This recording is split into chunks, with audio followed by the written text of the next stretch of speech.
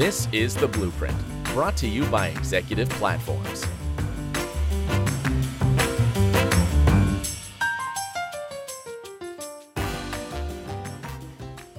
Hello again, everyone, and welcome to another episode of Executive Platforms Blueprint podcast series. My guest today is Matt Delaney of Covalent Network. We're going to have a conversation about how manufacturing identifies and trains and brings on talent and how that has changed, and it should be a wonderful conversation. Matt, thanks so much for joining me today. Thanks for having me, Jim. What does Covalent Networks do? The short answer of what Covalent Networks does is we are an enterprise SaaS application that helps put the right person on the right job. The longer answer is that in order to know who should go on what job, you actually really need to know who can do what. And to solve for that is a little bit of a harder challenge. So what we do is our application essentially enables the end-to-end on-the-floor qualification process for hourly workers, oftentimes on the production floor, out in the field, out on the deck plate, and essentially facilitate a lot of those small interactions between trainees and trainers and subject matter experts and evaluators, and ultimately capture who knows how to do what. And in doing so, we're able to automatically generate those skill matrices and flexibility charts that a lot of operational leaders depend on, honestly, to know who can do what or whether there's enough coverage to do the work that needs to be done. Now, would you say your organization is more on the recruiting side? Is it on the onboarding side, the training side? Where do you focus your efforts? We focus our efforts on the on-the-job training and qualification. So once they've been recruited, once they've been onboarded, then folks start job-specific training. It might be specific to a particular process or a particular machine, and that's where we really shine. Now, you and I are speaking at the North American Manufacturing Excellence Summit. Why are you here? Who are you hoping to connect with? Yeah, absolutely. We're at NAMES, hoping to connect, honestly, with industrial businesses that are combating change.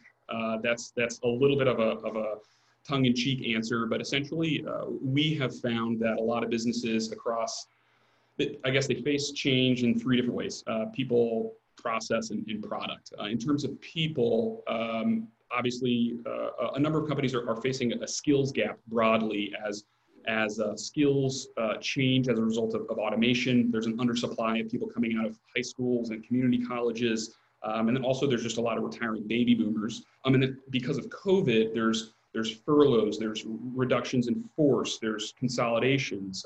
Other companies actually are seeing unprecedented growth. So there's a lot of change on the people front.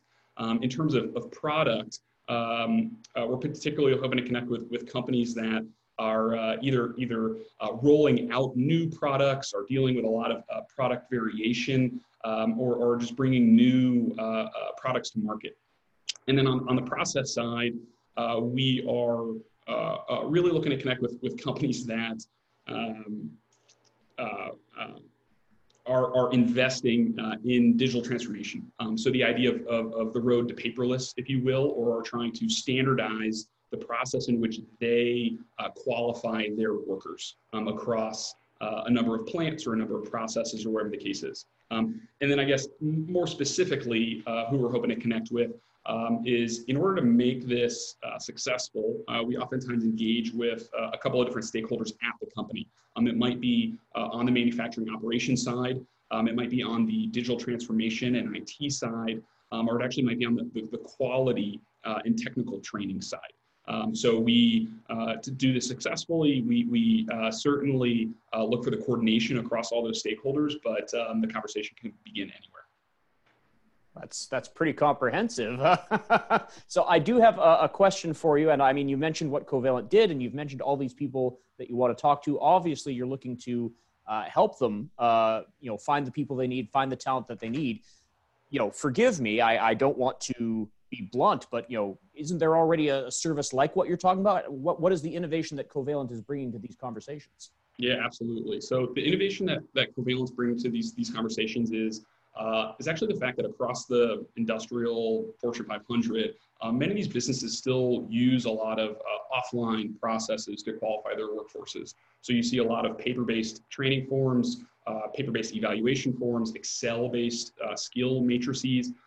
The information is not captured in real time, not necessarily at the granular level that folks would want, so that the operational frontline leaders can leverage that information. But also there's a lot of learning management software systems out there that are really well designed for classroom management and e-learning, but not necessarily for the small interactions that are actually required for structured on-the-job training.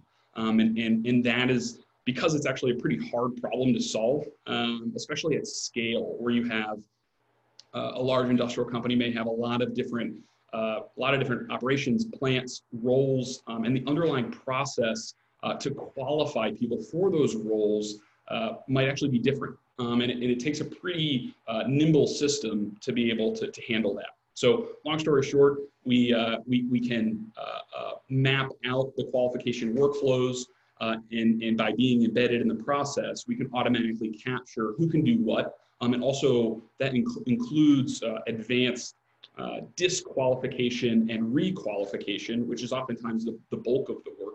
And then we're actually able to leverage that data for other operational needs like process control or resource allocation.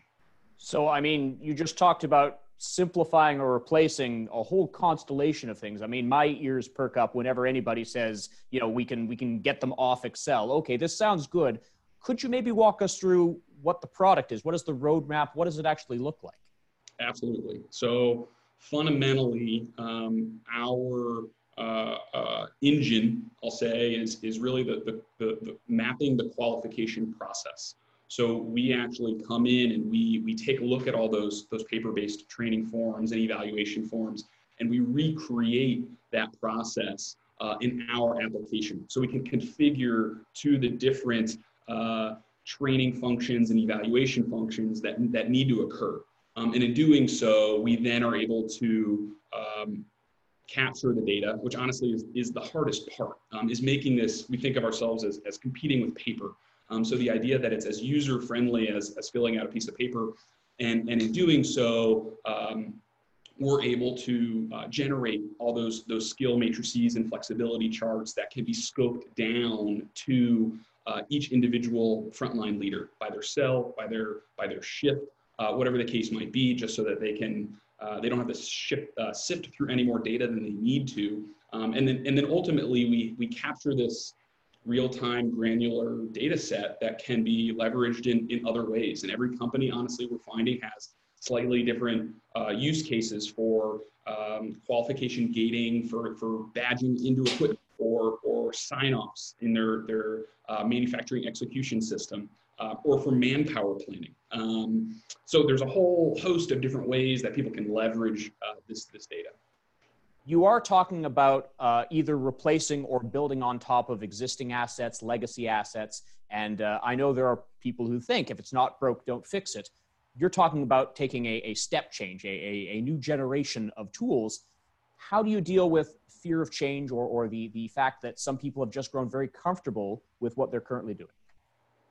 It's a great question, and it's a very fair question in terms of how to navigate process change. And it's essential to the partnership, right? So going back to that idea that in order for this to be successful, we need buy-in from the digital leaders, the quality leaders, the operations leaders, training leaders, and alignment there. And then honestly, it comes down to us bringing resources to the table. So we have a whole implementation team that comes in and sits at the table, quite frankly, and works with each individual stakeholder to do a lot of those qualification configurations, configure the reporting down to the individual roles and permission sets, down to the plant and the cell and the shift. And then we have a whole customer success and customer support team that also support this effort, right? So this is not a one-time static introduction, which honestly a lot of Excel sheets tend to be, where there's sort of like a one-time initiative, and instead we really bring we walk the walk, if you will, in terms of enterprise support. It's not just about change for change's sake. It's not just about modernizing because you want to modernize. There are real benefits to what you're talking about. Can you walk us through some of those? Things to keep in mind when evaluating a solution like this is honestly, there's just so many competing priorities out there today, and we certainly realize that. So the idea of understanding how we save costs and how we drive organizational agility are essential. In terms of saving costs and just coming down to the numbers, one of the ways that we have found that we can really move the needle is actually in time to productivity. So the idea that when you use offline systems, it might take, as an example, 90 days for someone to get trained up to productivity until they no longer require supervision. And instead, we're actually able to reduce that window, in one instance, actually up to 75%, where not only is that person able to work without supervision, where you're not paying for two heads to do one job, but they're actually obviously contributing to productivity sooner. And then the second way is really process control. So thinking about how you can leverage the qualification information to do badging into equipment, or do qualification-based gating for work order sign-offs or buy-offs, and the idea of reducing the cost of poor quality just simply by reducing the number of unqualified workers that are doing work, right? And ultimately trying to reduce defects and other drivers of corrective actions. This sounds, really comprehensive. Let's say I'm a manufacturing executive and I know I've got a talent shortage, or I'm aware what I'm doing is antiquated and I'm looking to modernize. What are the timelines for something like this? If I'm interested in getting your help on a project, you guys are coming in and you're replicating things and you're pooling a lot of data that only lives in analog, or if it lives at all, and making it digital. Walk us through sort of how to get started and when you would actually start seeing results. We typically are able to, a lot of it comes down to the discovery process, and being able to sit down with those on the floor leaders that manage those training forms, manage those processes, so that we can really map them out efficiently.